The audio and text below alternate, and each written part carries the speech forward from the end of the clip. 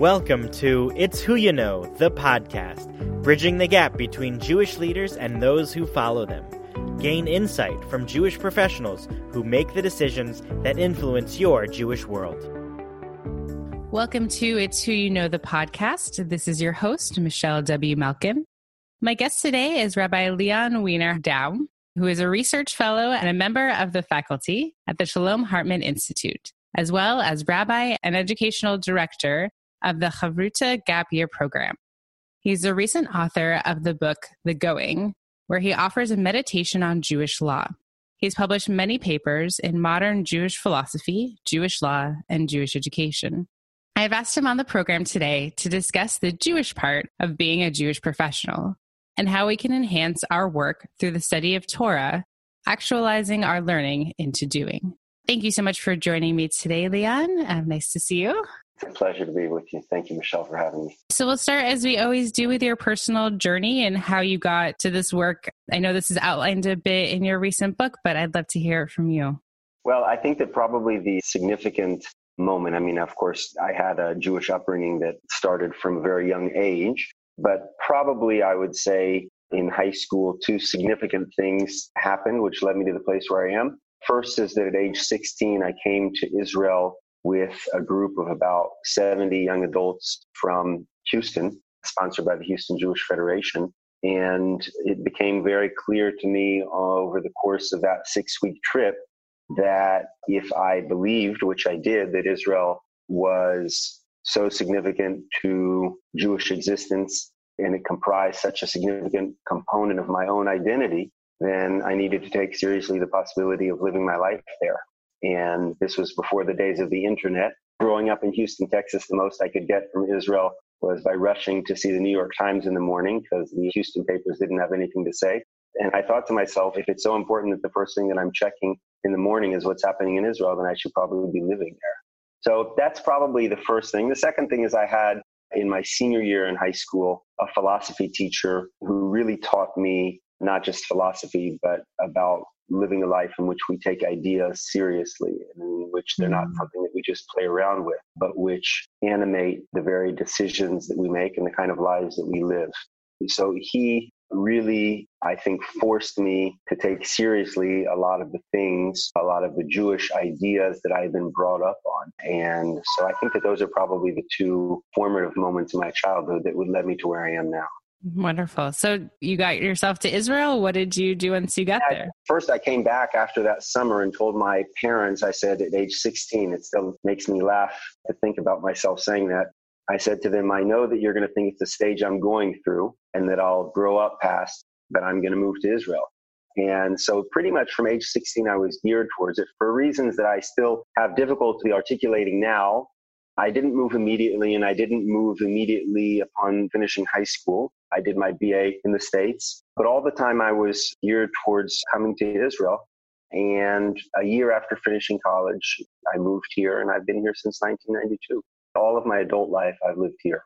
Awesome. So when you first got there, did you know what to do? Did you start in some kind of formal program or? So my first year here, I was on a fellowship called the Dorot Fellowship. And the Dorot Fellowship was designed for people who would be future lay leaders in the United States. And during the process, they specifically didn't want people who would make Aliyah. And I told them, I was honest with them throughout the process that I was thinking very seriously about it. But I told them also that I had a brother who had thought seriously about it and came back to the States. So Who knows what would happen. So I came here, and my first year I was learning at the Pardes Institute and doing an internship. And then following year, I began a master's in Jewish philosophy. And that was probably when I started my adult serious engagement of Jewish ideas and higher levels of Torah learning in earnest. So I did a master's in Jewish philosophy. And then later on, I met Rabbi David Hartman. During the course of my master's, I guess I had already met him, and eventually he invited me to study with him for personal ordination, rabbinic ordination. And so I did that, and then eventually went on and got a doctorate in philosophy as well. So was this kind of work always something that you were interested in? Did you just kind of fall into it as a passion as you kind of grew in your studies? Well, actually, Earlier on, when I was an undergraduate, I studied a lot of philosophy, and I was enamored by someone by the name of Michael Walzer, who's a political philosopher. And I did a lot of work on cultural criticism and being a social critic. And I spent a lot of my time kind of at that early age thinking that what I really wanted to do was be a social critic and try to help society, the society that I'm living in, moor itself to its ideals and look at where it's not fulfilling its aspirations. And then I had the fortune of meeting my wife, who said, you spend too much of your time and energy being critical, and you need to figure out some way of doing what you need to do in this world, which is more constructive. And I think at that point, in a certain sense, that became the opening for a possibility that I really hadn't considered, which was to become a rabbi. I went into education at that point, in Jewish education. I think first and foremost of myself as a Jewish educator. And in fact, my decision to study with David Hartman, Rabbi David Hartman of blessed memory, for ordination, I actually told almost no one about it for the first year of my studies.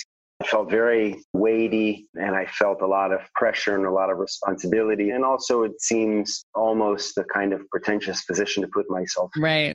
I don't throw the title around very much because it kind of makes me feel uncomfortable. It was more for yourself than for other people. Yeah, in a lot of ways it was. And I actually told and once wrote Rabbi Hartman a note to this effect that more than anything, it was an important process for me to have his vote of confidence. In other words, his smicha, his ordination was and still is in many ways for me, someone of stature, who's a very significant teacher and role model in my life, whose statement was, in essence, that he thinks that I'm worthy of teaching Torah. I mean, every one of us, I think, as many times in our lives, unfortunately for me, they're more often than I would like, when I'm filled with doubt and self-doubt and wonder whether I'm worthy of what I'm doing. And having personal rabbinic ordination from Rabbi Hartman was and still is a very significant kind of sustaining and nurturing source of confidence. So talk a little bit about the Institute and its work, and a little bit about the Chavrita Gap Year program that you work with. So the Shalom Hartman Institute does work in the area of Jewish pluralism and Jewish identity. I would say that the Institute is really at the forefront of staking out an area in which the critical study of Judaism and the creative aspirations of Jewish learning meet. That is to say, where you can be very, very creative in terms of your thought process and in terms of what you think Judaism ought to be and where Jews as a people ought to be going, place of Israel in Jewish identity, and not forego or set aside one's critical faculties. There's a think tank at the Hartman Institute, but there's also a very clear program of action for both the North American and Israeli audiences. The main campus is in Jerusalem, and the Institute works with the Israeli school system, training teachers who work within the Israeli school system and strengthening their knowledge of Judaic studies. The Institute works with Israeli young adults.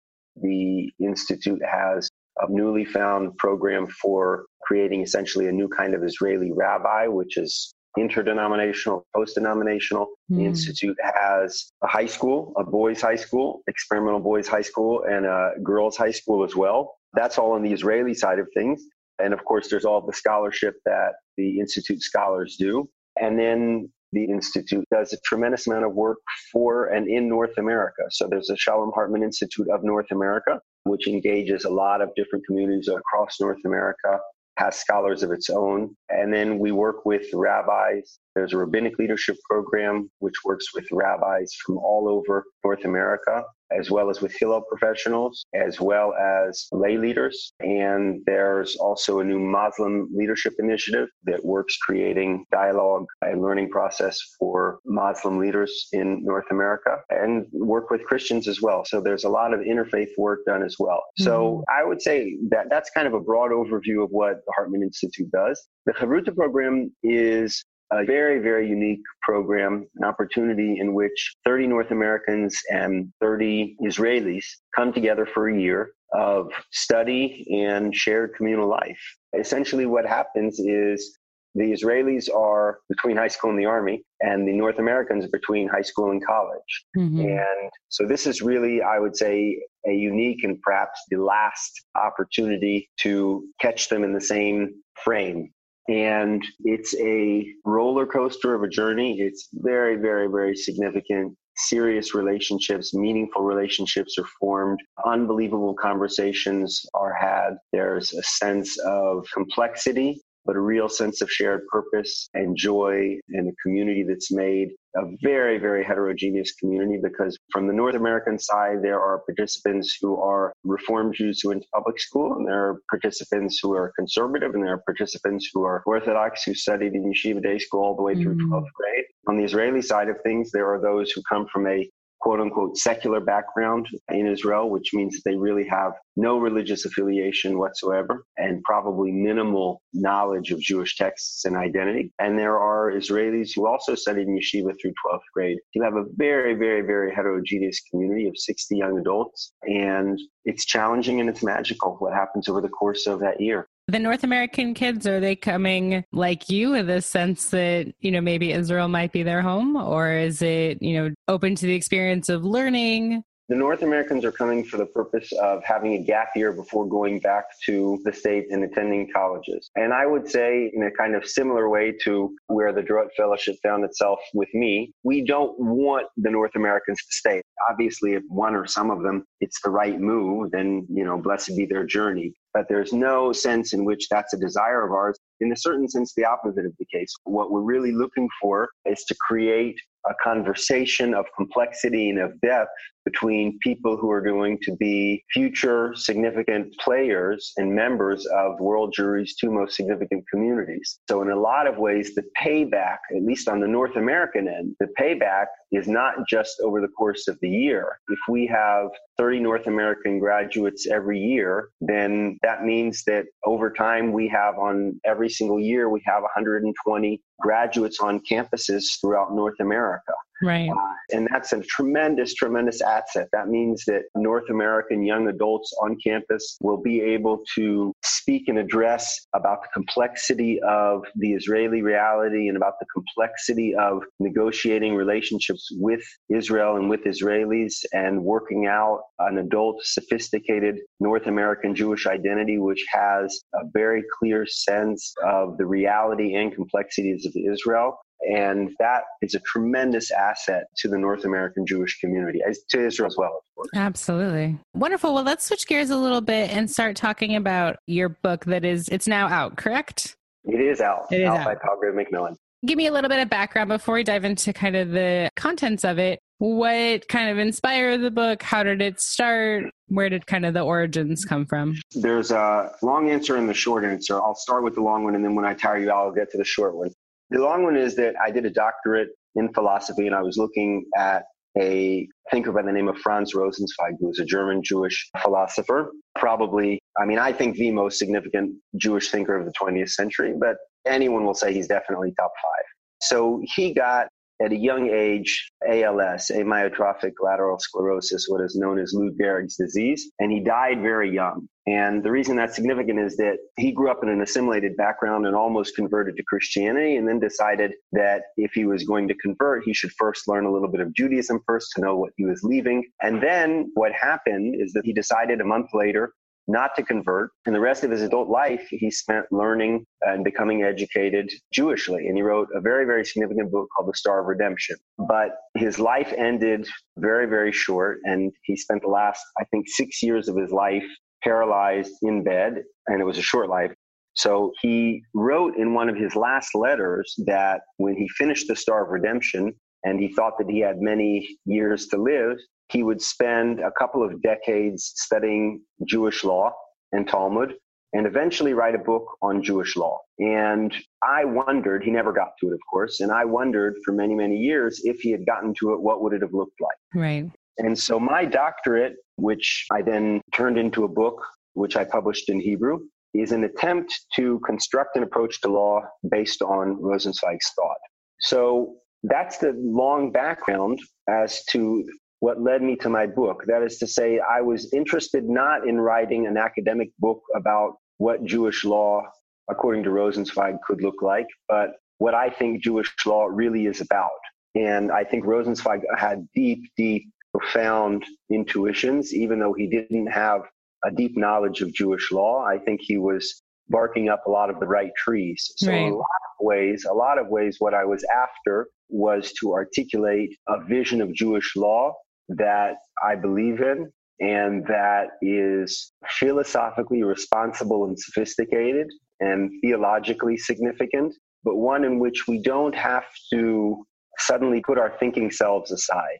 Part of what I'm after is to kind of create a conversation about Jewish law in which we're not shying away from the hard questions, but we're also not providing kind of prepackaged answers. So Right. that's the long version. The short version, which is a very short version, is that I was doing a postdoc at both the law school at Berkeley, where I had a remarkable year as a postdoctoral fellow, and I pitched them this as a project. And so that's really how it began. It began in that year, and then I continued it and finished it once I returned to Jerusalem. You've been listening to It's Who You Know, the podcast. I'm your host, Michelle W. Malkin. This episode has been made possible through the partnership with the American Hebrew Academy in Greensboro, North Carolina, which is an international Jewish college prep boarding school. Their holistic curriculum includes experiential learning, competitive athletics, creative arts, and leadership development. You can learn more about their educational philosophy at AmericanHebrewAcademy.org. Before returning to my conversation with Leon, I'd like to take a moment to introduce you to the guest for our next episode. Liz Fisher is the Chief Operating Officer at Repair the World, who discusses with me how this unique organization engages young Jewish adults in service learning experiences and her own path into leadership. Here's a clip from our upcoming conversation. We often say at Repair the World that the service is most effective when you can't quite tell who's volunteering and who's being sort of volunteered for. And I think that we have a tendency to think about volunteer service as there's a group of, quote, helpers and a group of people being helped, right? And that's not the way we conceptualize it at Repair the World. The way we think about it at Repair the World is how can we be in partnership in the communities we work with to really work together with local community members to create the transformation that they want to see. And what's interesting for us is many of the communities that we're working in are rapidly gentrifying communities. There are lots of young people, primarily white, moving in. There are longstanding communities of color. And part of what we do is provide space and opportunities for those two groups of people to meet each other and for the newcomers to really understand and learn from the long-term residents of the community what's made that community special for so long, what that community's goals are, and how they can be really partners and allies in preserving that and helping local community institutions thrive. Be sure to listen to the rest of my conversation with Liz in the next episode of It's Who You Know. But for now, back to Leon. So it has a bit of your own journey. It kind of has a bunch of just ways you kind of use the term halacha a lot throughout the book and kind of as this focus. Yeah, so just kind of elaborate a little bit on sort of this idea and this concept, and we'll kind of bring that into the Jewish part of being a Jewish professional and how the themes in your book and the way we see ourselves and why we're doing the work we're doing under a Jewish umbrella and what that means and how we can elevate that a bit in our own lives to translate that into our work. I would say that the most significant concept that I try to articulate in the book is what the halakha is really about is doing what we can't say. That is to say that there's the written word and there's the spoken word, and they go a very long way. And people like me who make our livelihood from words are big fans of how important language is and big supporters of how important it is to talk and to write. But there's an enormous amount of life, and maybe the most important parts of life, which may be informed by language or inspired by language, but aren't limited to language. And that's the world of action. Mm-hmm. And so what I try to articulate is the way in which really what I think the halakha is about at a deep level is an attempt for us to respond to the divine through action. That's what it means at the broadest level. At the broadest level, what it means to live a life committed to halakha is to believe that the Torah speaks and the divine speaks to us, but we respond through deed. That what we do, the life that we live, is the most important thing. So in that sense, Jews are not Kantians. I mean, there have been lots of philosophers like Hermann Cohen, who was Rosenzweig's teacher, who try to wed together Judaism and Kantian philosophy. But more than intention, for Jews, what matters is what you do and not what you intend. And so what the halakha is about is the sanctity of our deeds and our lived lives. That's at the broadest stroke, what I'm trying to articulate in the book. Now, in terms of what does that mean for someone who's devoted their lives to Jewish service as a Jewish professional, I think in a lot of ways that means that Jewish professionals are exactly what many people think rabbis are, which are token Jews. That is to say, this is one of the good things about living in Israel, is that I was able to keep it a secret from my children for many, many years that I'm a rabbi.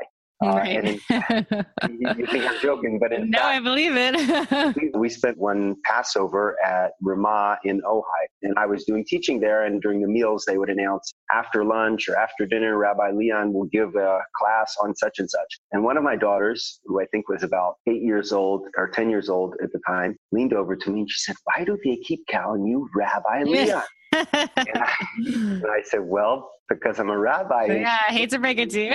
Yeah. Now, I say that because one of the luxuries of being in Israel is that, in a certain sense, token Jews don't fulfill the same function in Israel that they do in diaspora Jewish communities. So the rabbi is not fetishized, not made into a kind of token Jew, rabbi this, rabbi that. And I think that in a lot of ways, what Jewish professionals do is exactly the same thing. They are the quote unquote professional Jews. And that means for many Jews that they can let their guard down. That is to say, oh, well, someone else is playing it out. Someone else is the full-time Jew, so I can be a part-time Jew. That's a source of relief. That's a source of constancy for some people. That's a source of release for many people. And so I think that articulated positively for the Jewish professionals, what that means is that they have decided to take the mantle of responsibility for what the Jewish community is doing and for how the Jewish community is acting and playing itself out, whether it's in an area of education or whether it's in an area of relationship to non-Jews or whether it's in a relationship of developing Jewish identity on campuses, whatever kind of Jewish professional that person is, what they're doing is they're assuming a leadership position within a certain segment or a certain area of the Jewish community's action and leading the way. From my understanding of halakha, given what I think halakha is, which is Jewish communal action, broadly understood, then I would say Jewish professionals are key agents in articulating and playing out the way the Jewish community is living its life. And that's, not a passive thing. I think sometimes we rely a lot on, our past experiences or just our identity as being a Jew, but 99.9% of what we do is secular, right? We're sending emails and I'm making a directory and, I'm doing an event and all these things that have no Jewish context in them whatsoever. And it's a very active process to decide I need to be learning and growing and reflecting within these Jewish laws and Jewish values that then influence your actions, which make your work in the Jewish community or not in the Jewish community, but Jewish in how we're treating each other and how we're helping other people to learn and reflect on how they are also treating, other people, which is an active process. You have to actively want to improve yourself ongoing in that way. I remember once hearing someone say about moving to Israel, that you can move to Israel for the ideology, but what keeps you here are the cucumbers and tomatoes. Right. By which he meant that you can be committed to the importance of Israel or any number of ideals that you think Israel stands for. But there's day-to-day life in Israel. And if you suffer from day-to-day life in Israel and you don't like the cucumbers and tomatoes here, or you're not passionate about how much crunchier the cucumbers or less waxy they are here than there, then you won't stay. And I think that there's truth in what you're saying, which is that if you're a Jewish professional who's living a committed life in which what you wake up in the morning and go to sleep having just finished doing is your work as a Jewish communal professional, then that means that at the meta level, your life is informed by those ideas. And now you say, well, wait a second, but there's the meta level, but then there's what I'm doing piece by piece. There's the tomatoes and the cucumbers. There's the emails that I'm sending. There's the meetings that I'm going to. There's the staff meeting that I'm running. And how are all of those things informed by and reflective of my Jewish commitments? So there you're right. I think that there's a lot of burden there and there's a sense of responsibility. And I think that in a lot of ways, we all have that. We have a sense that In the same way that we sense that when a rabbi is caught being a peeping Tom and we expected more from that rabbi, we also have that same expectation of Jewish communal institutions. We expect Jewish communal institutions to be teaching, to be acting in a way that is reflective of Jewish values, that the staff meetings are run in a way in which people's words are valued, and that disagreement is something that is not shunned, but that is valued and that is given proper room and holy space. There's a sense that people's commitment to justice is going to go hand in hand with whatever communal or institutional work they're doing. We have a often unarticulated but still existent sense of what those core Jewish values are. But you're right, you're 100% right, that does not exempt us from the process of learning. I must tell you that one of the things that I love doing when the Hartman Institute sends me to North America is to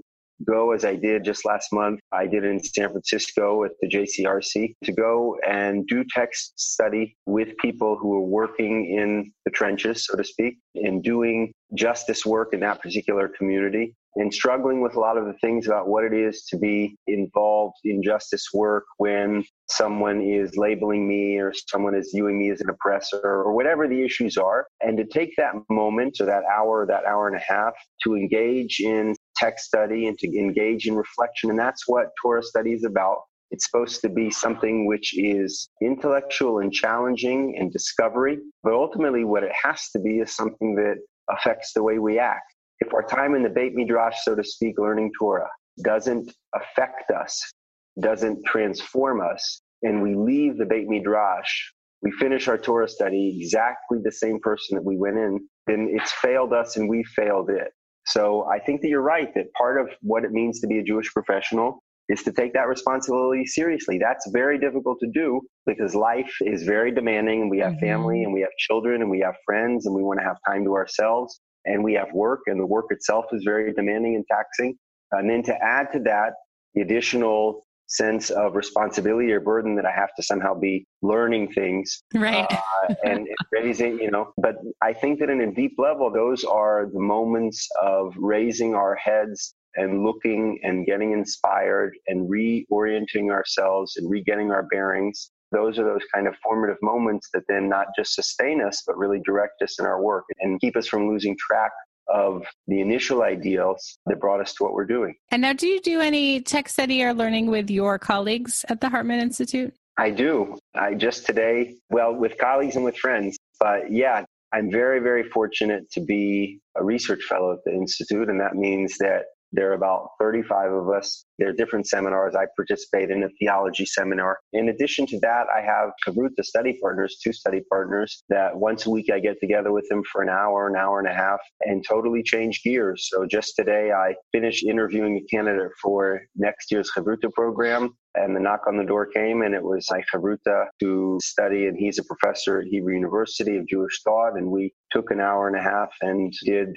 study. And then he went, and I finished the emails that I had to get done and finished preparing things for tomorrow's day. So I'm very much in need of that time of learning and being inspired and being challenged by ideas, being challenged by the ideas in the text, and being challenged by the ideas of whoever I'm learning with. And when I don't have that over a long period of time, I definitely feel like I'm in a desert, and the routine starts to get too great for me. Well, that's why I feel like the responsibility of the organization in touting the being of a Jewish organization, right? What a novel concept to have quarterly text studies with your staff. And, sometimes you have non-Jewish staff, and, maybe how interesting for them to hear a bit of Torah, to hear the experiences of their colleagues, and to together, whether you do it yourself or not, and living those Jewish values through active practice, to bring your staff together in that, right? You're a Jewish organization, and, you might bring your staff together to look at your strengths or to hear from somebody about how to manage your time better, right? These secular elements that I touched upon before, really kind of being intentional and thinking about how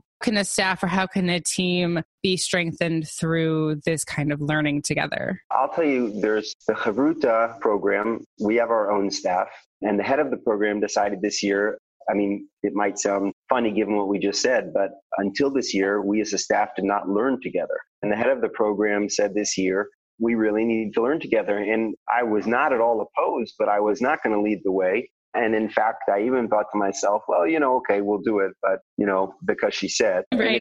And it's been tremendous. It's been tremendous because it's formative and it builds community and it orients us. With my other chavrut, we were studying a book called the Esh Kodesh, which was written in the Warsaw Ghetto, drashot, sermons that were given in the Warsaw Ghetto. And he talks about what it is to rejoice in someone else's failure and the difference between having joy that I didn't fail and having joy that I learned through someone else's failure. And it was a fascinating discussion in which it was just so clear that every single person that I know and every single workplace that I know needs to ask itself that question. When is it that I am able to just take joy in my success? And when is it that someone else's success is hard for me? Mm-hmm. And when is it that if I'm honest with myself, when someone else trips or falls, there's a part of me that's kind of either laughing or glad it wasn't me. And then I need to ask myself questions about that.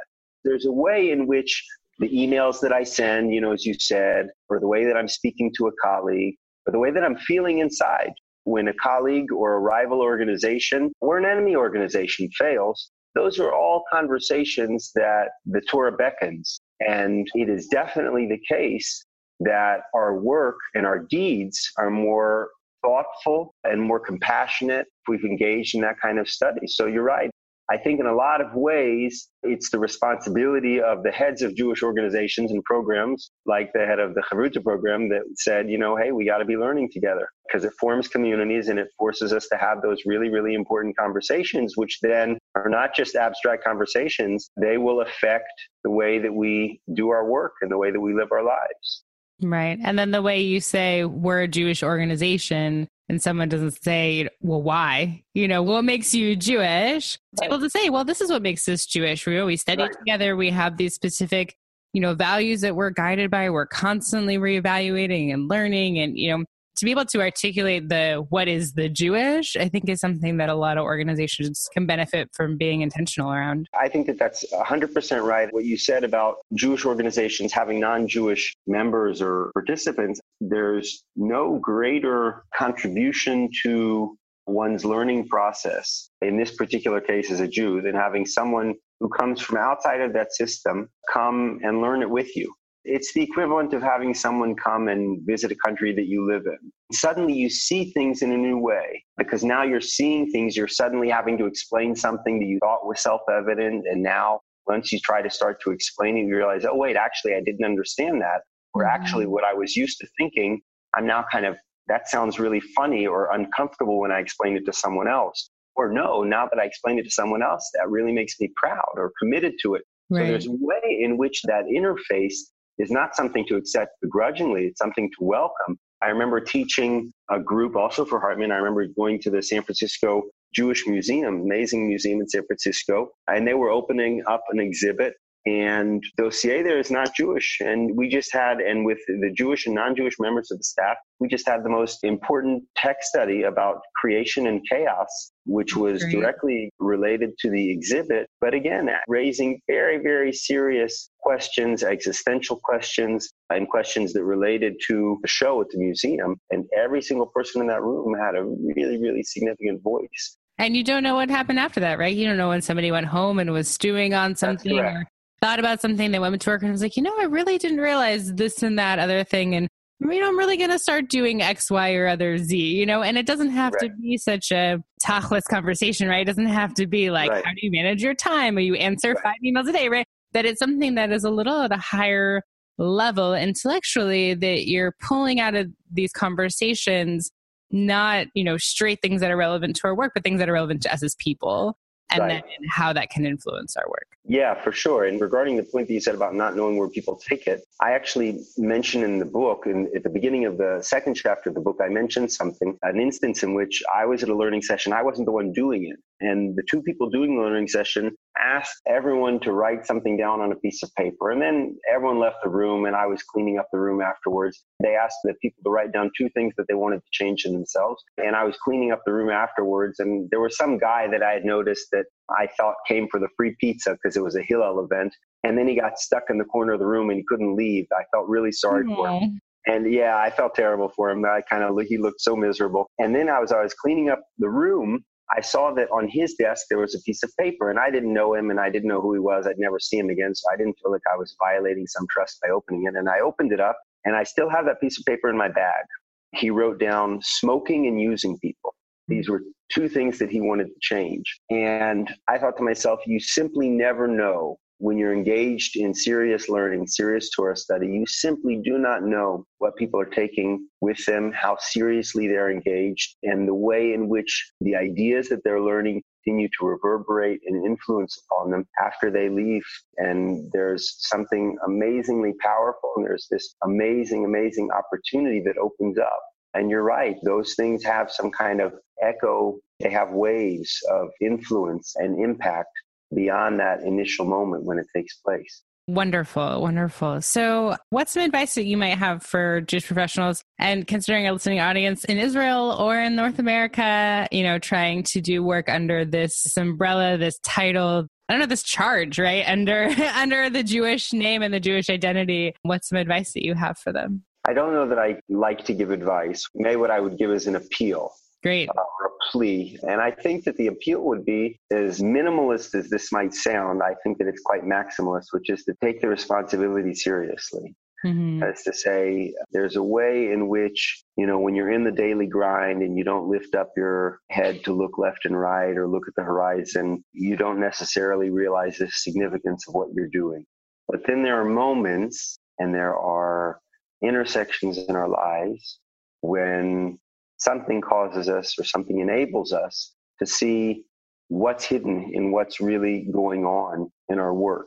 And lots of times what we really need is to be reminded of that. Because, in a lot of ways, what enables us to not be our highest selves is the fact that we don't think that what we're doing is significant.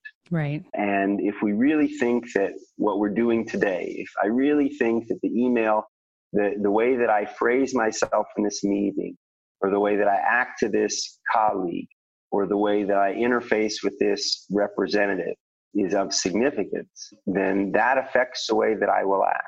So I guess my appeal would be to take seriously the weighty responsibility of being a Jewish professional. I teach Hillel professionals.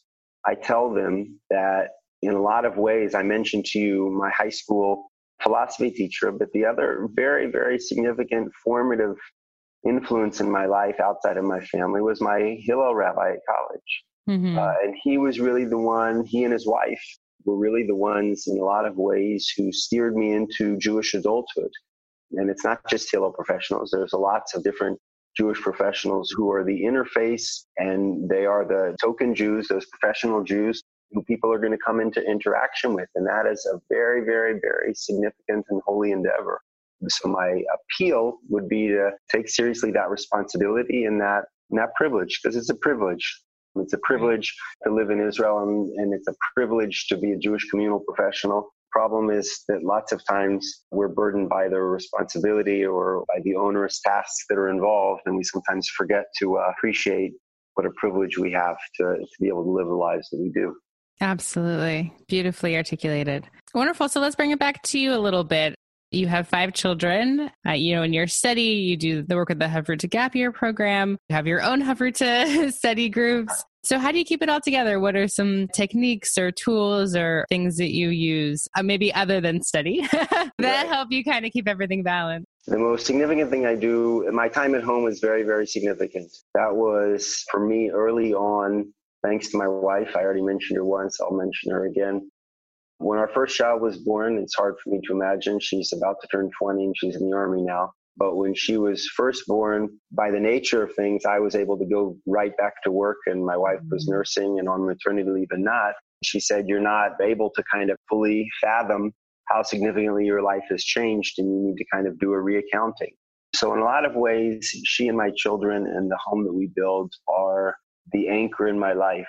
And it's really, really easy for me to get lost in the number of things that have been unresolved at the end of the day, or the number of things that I still have to do. And one of the most significant things that I do is I say goodbye to work. And if I have to revisit it for an hour at nighttime after the children are asleep, I do it. But I try not to do that as well. So that's the most significant thing that I do. I do other things to keep my sanity. I listen to a lot of music. I exercise in the morning. And sometimes, which is too often, when I haven't slept enough and my wife says, you really need the extra sleep, I explain to her that more than I need to sleep, I need the exercise in the morning, which is when I go on a walk or do my rowing machine and it clears my head and allows me to come and enter my day in a kind of balanced way. And so those are very, very significant for me. I also happen to love basketball. So, and I love nature. Nature I find very, very nourishing. So we try to get out every week or so to go for a hike. And Israel has the advantage of being very small. Even though there's lots of traffic, you don't have to go very far to get somewhere pretty. And warm. And warm, exactly. Yes. Exactly. As one of my brothers once said when I was picking colleges, never underestimate the importance of good weather. As someone who moved from LA to New York, I am feeling it. Yeah, exactly. Wonderful. Well, are there anything else from our conversation? Anything else you'd like to mention here as we close up? No, I just want to thank you for having me and tell you again that I hope the listeners understand how significant what they're doing is Jewishly. Lots of times it's in the same way that my children can kind of look up to me and say, oh, you're a rabbi. So I think in a lot of ways, there's a way in which we can lose bearing regarding the significance of what we're doing, and significance at a small level and significance at a big level. One of the shortcuts that Israel gives to people who live here is that we have a clear sense of Jewish history being made here.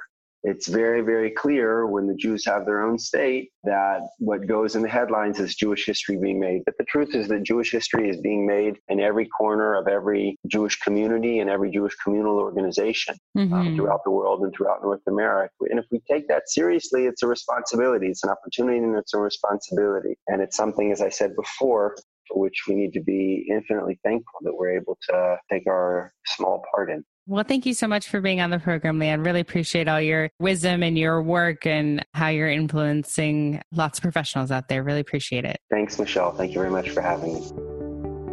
One question we as Jewish professionals seem to be continually asking ourselves is, what makes our organization Jewish? Is it because those who work for the organization are Jewish? Most organizations I know have non-Jewish employees. Is it because those who benefit from our work are Jewish? Not necessarily. Is it because the name of our organization is in Hebrew or has the word Jewish in it? Well, it's definitely not true for many newer organizations in our field. So we ask ourselves, what makes our organization Jewish? And if the answer is that we're guided by Jewish values that one could argue are shared with many religions in the world, then how does your organization live those particular values? How are the values of ongoing learning in a deep, meaningful, personal, and spiritual way rooted in your organization? Do you agree that this type of engagement is important in what makes your organization Jewish? Even when we have non-Jewish employees serving non-Jewish populations under seemingly non-Jewish names? If not, what makes your organization Jewish? And is that an area worth examining in your organizational culture? We want to thank our partner for the last few episodes, the American Hebrew Academy in Greensboro, North Carolina, where intellectually curious teenagers engage in a holistic curriculum. We look forward to sharing a conversation with Glenn Drew, the Chief Executive Officer and General Counsel, in the coming weeks. This program has been funded in part by the Jim Joseph Foundation. Our editor is Nick Bowden of Bowden Sound, and our fiscal sponsor is Jewish Creativity International. You can find previous episodes, guest bios, podcast articles, how to start your own podcast, and more on our website. It's whoyouknowthepodcast.com. This is your host, Michelle W. Malkin. Thank you for listening and have a wonderful week.